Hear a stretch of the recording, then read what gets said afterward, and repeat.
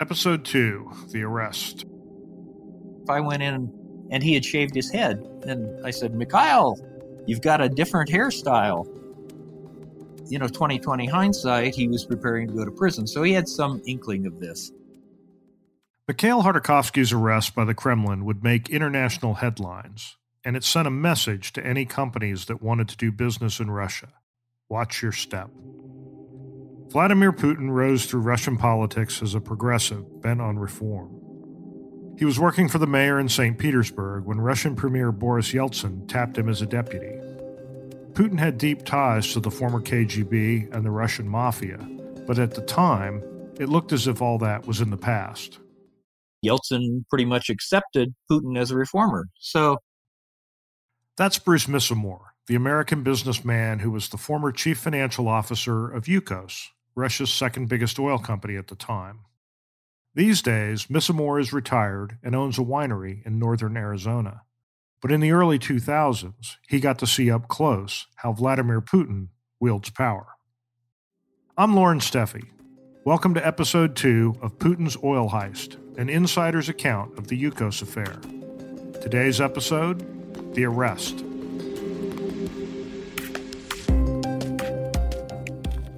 In early 2001, Bruce Misamore moved to Moscow from Houston, where he was living at the time, and went to work for Mikhail Khodorkovsky at Yukos. Misamore and his wife settled into their new life in Russia's capital. But Russia was emerging, so we looked at it. My wife and I went over, and after I had made the initial trip over to talk to them, and we were house hunting, we found an apartment close to the Russian White House. We were in a Stalinist building. It was poured concrete. It was built to last forever and ever, and this was where the Russian elite lived in the Stalinist days and in the Soviet Union party days. These were the party apartments, and right across from the Russian White House, and the Hotel Ukraina, which is interesting today because, of course, Hotel Ukraina was one of the buildings Stalin built that were named after Soviet states. We were right across the street from that. So it was quite a challenge to move into someplace like that, but we took Cyrillic lessons, we took Russian lessons, we tried to cope as best we could. By 2003, Yukos was growing rapidly, but Khodorkovsky's relationship with Putin began to sour. While Putin had generally favored privatizing Russian oil assets, he was less enamored with the idea that Western companies would own them. He could control Russian companies, but not foreign ones. Foreign oil concerns were welcome to expand Russian crude production, provided they agreed to heavy taxes that ensured Russia profited from the oil being pumped. But Khodorkovsky's drive to westernize Yukos was something different. Suddenly, foreign investors were buying up shares of Yukos and other Russian companies, which angered many people, particularly in the Russian government. Legislation was passed to curtail foreign investment. This strained Khodorkovsky's relationship with Putin. Adding to the growing acrimony was Khodorkovsky's rumored presidential ambitions. Increasingly, Putin saw Khodorkovsky as a threat, and Khodorkovsky saw Putin as a Soviet-era thug whose talks of reform were a charade. Misamore remembers an early conversation he had with Khodorkovsky in 2001 about Putin. I asked him one day, I said, well, this guy Putin, it seems like he's heading down the right road. Everything is still reform, and he seems to be supportive of everything we're doing as well as everything else going on in the Russian economy. And Mikhail said, well, it might seem like that, but just be very, very careful. Because what he's doing, he's biding his time. He's filling the Kremlin with former KGBers and former military types, and he's kicking out the Yeltsin people, who are the democracy people.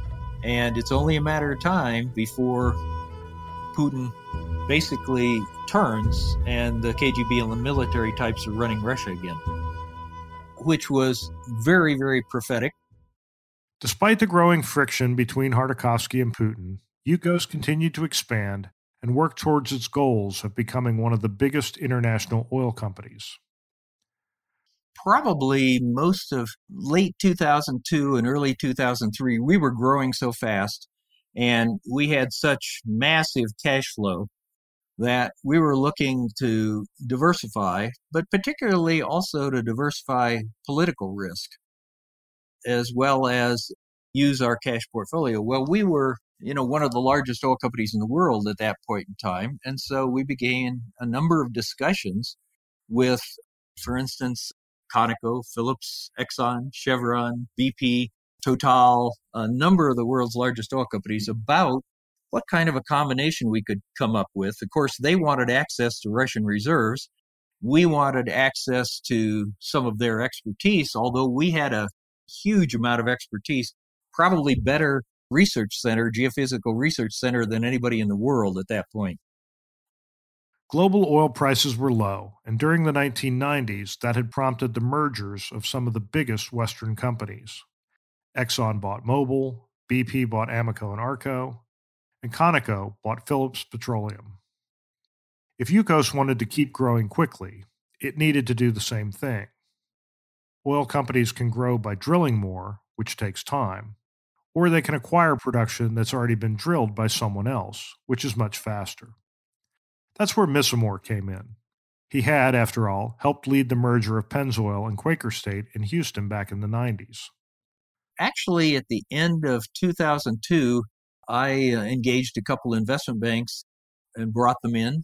I won't name them at this point, but they were to give me ideas on, the type of combinations that we could engage in with major international oil companies. So I presented that to Khodorkovsky when I came back after Christmas break in January of 2003, and he said, hold off for just a bit because I'm having some conversations on other combinations that might work. Khodorkovsky had his eye on Sibneft, controlled by another Russian oligarch, Roman Abramovich. Sibneft's story was similar to Yukos's in that it too grew out of Russia's efforts to privatize oil assets in the post-Soviet era and wound up controlled by an oligarch. Like Yukos, Sibneft had grown rapidly, but it had one key difference that would prove costly. In early 2003, Khodorkovsky sought Putin's blessing in acquiring Sibneft. Putin didn't object. The deal would create the world's fourth largest oil company and, most importantly, keep it in Russian hands. Khodorkovsky didn't tell Misamore what he was doing until the deal was done. Finally found out about it probably a month later, and he basically handed it to me and said, here, finalize this by the 1st of May. So that's what I did, including many sleepless nights to 3 or 4 in the morning, finalizing the merger with Sibneft, which we did. And the merger was actually finalized around the 1st of October of 2003 before Mikhail was arrested. The deal had some benefits for Yukos. And of course, acquiring a Russian company, while not diversifying our political risk, acquired reserves at a very, very low cost, far lower cost than we could have acquired reserves anywhere else in the world. And so from that standpoint, it made sense. But there were drawbacks. Abramovich's company was fairly corrupt. It was going to derail our plans for a New York Stock Exchange offering, which we were well advanced on. There's no way I could have made representations to the NYSE on this fairly large subsidiary of ours, and that's what it was. Sibneft was a subsidiary, that I just couldn't have made any of those representations that I needed to make. At the time, U.S. regulators were cracking down on corporate financial disclosures in the wake of the Enron scandal. While Misamore was proud of the governance standards Yukos had adopted, he didn't think the company could vouch for Sibneft's accounting in the same way. The NYSE listing, one of the main goals Yukos had been pursuing since he arrived, was dead. The New York Stock Exchange listing would have been a legitimization of everything that we had been doing, show the world that we could meet the stiff requirements on governance required by the New York Stock Exchange, and would have been the first Russian company, major Russian company, to do it. And beyond that, that had been one of the goals that had been set up by the directors in 1999. We'll be right back after this.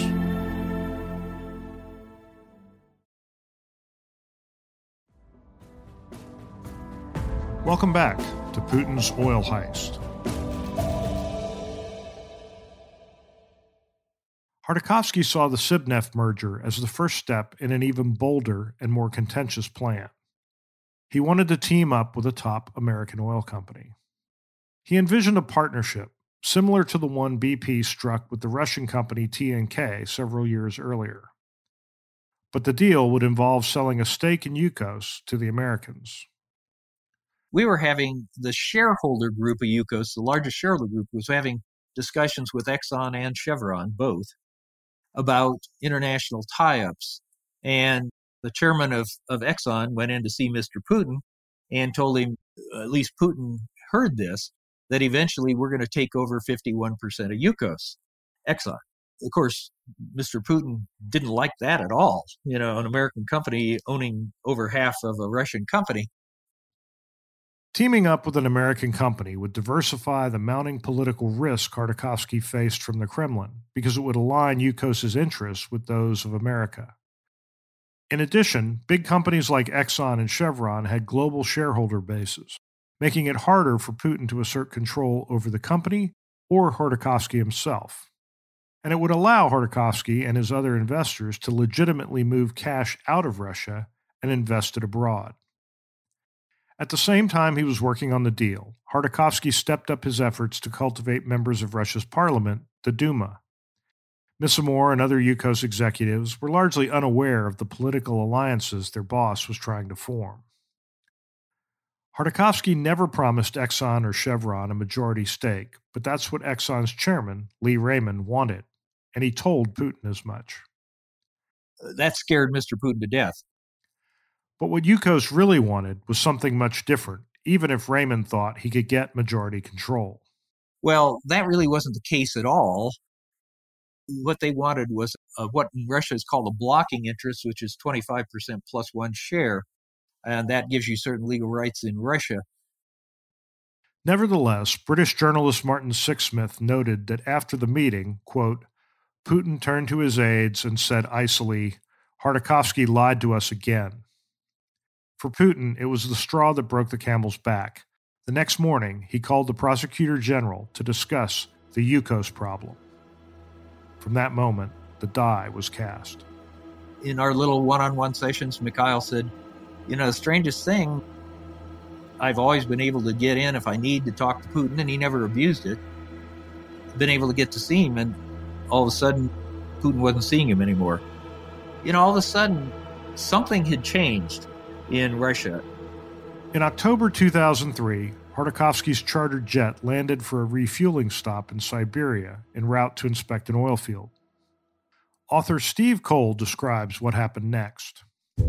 Masked agents in camouflage dress from the FSB, the successor to the KGB, stormed aboard in the darkness, their guns drawn. They grabbed Khodorkovsky and placed him under arrest.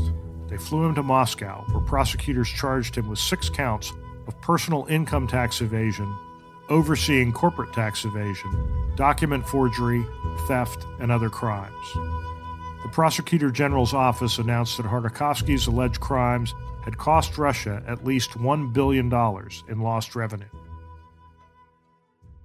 Misamore was at home on a Saturday morning when he read the news on his laptop computer. In hindsight, Misamore is convinced that Khodorkovsky knew he was in danger of arrest. He keeps thinking of that meeting in which he noticed Khodorkovsky's close-shaven haircut and his thought that the oligarch was preparing for prison. Mikhail is the single smartest guy I've ever worked with in my life. He's brilliant. He's a great strategic thinker, and he saw all this coming. But outside of perhaps Khodorkovsky himself, no one at Yukos was prepared for what happened. But none of us were expecting that. Mikhail certainly had some insight, but then when it actually happened, it was totally unexpected. With Khodorkovsky's arrest, Putin sent a blunt message to anyone outside or inside of Russia about control of the country's oil and gas resources. He then, by setting the example of Mikhail, could control all the rest of the oil companies by saying, this is going to happen to you too. The would-be reformer had revealed his true nature. There would be no Western-style capitalism in Russia. Vladimir Putin intended to keep the country's economic cash cow, under close government control. The commanding heights of the economy in Russia are oil, gas, and minerals, and he eventually assumed control one way or another of all of that.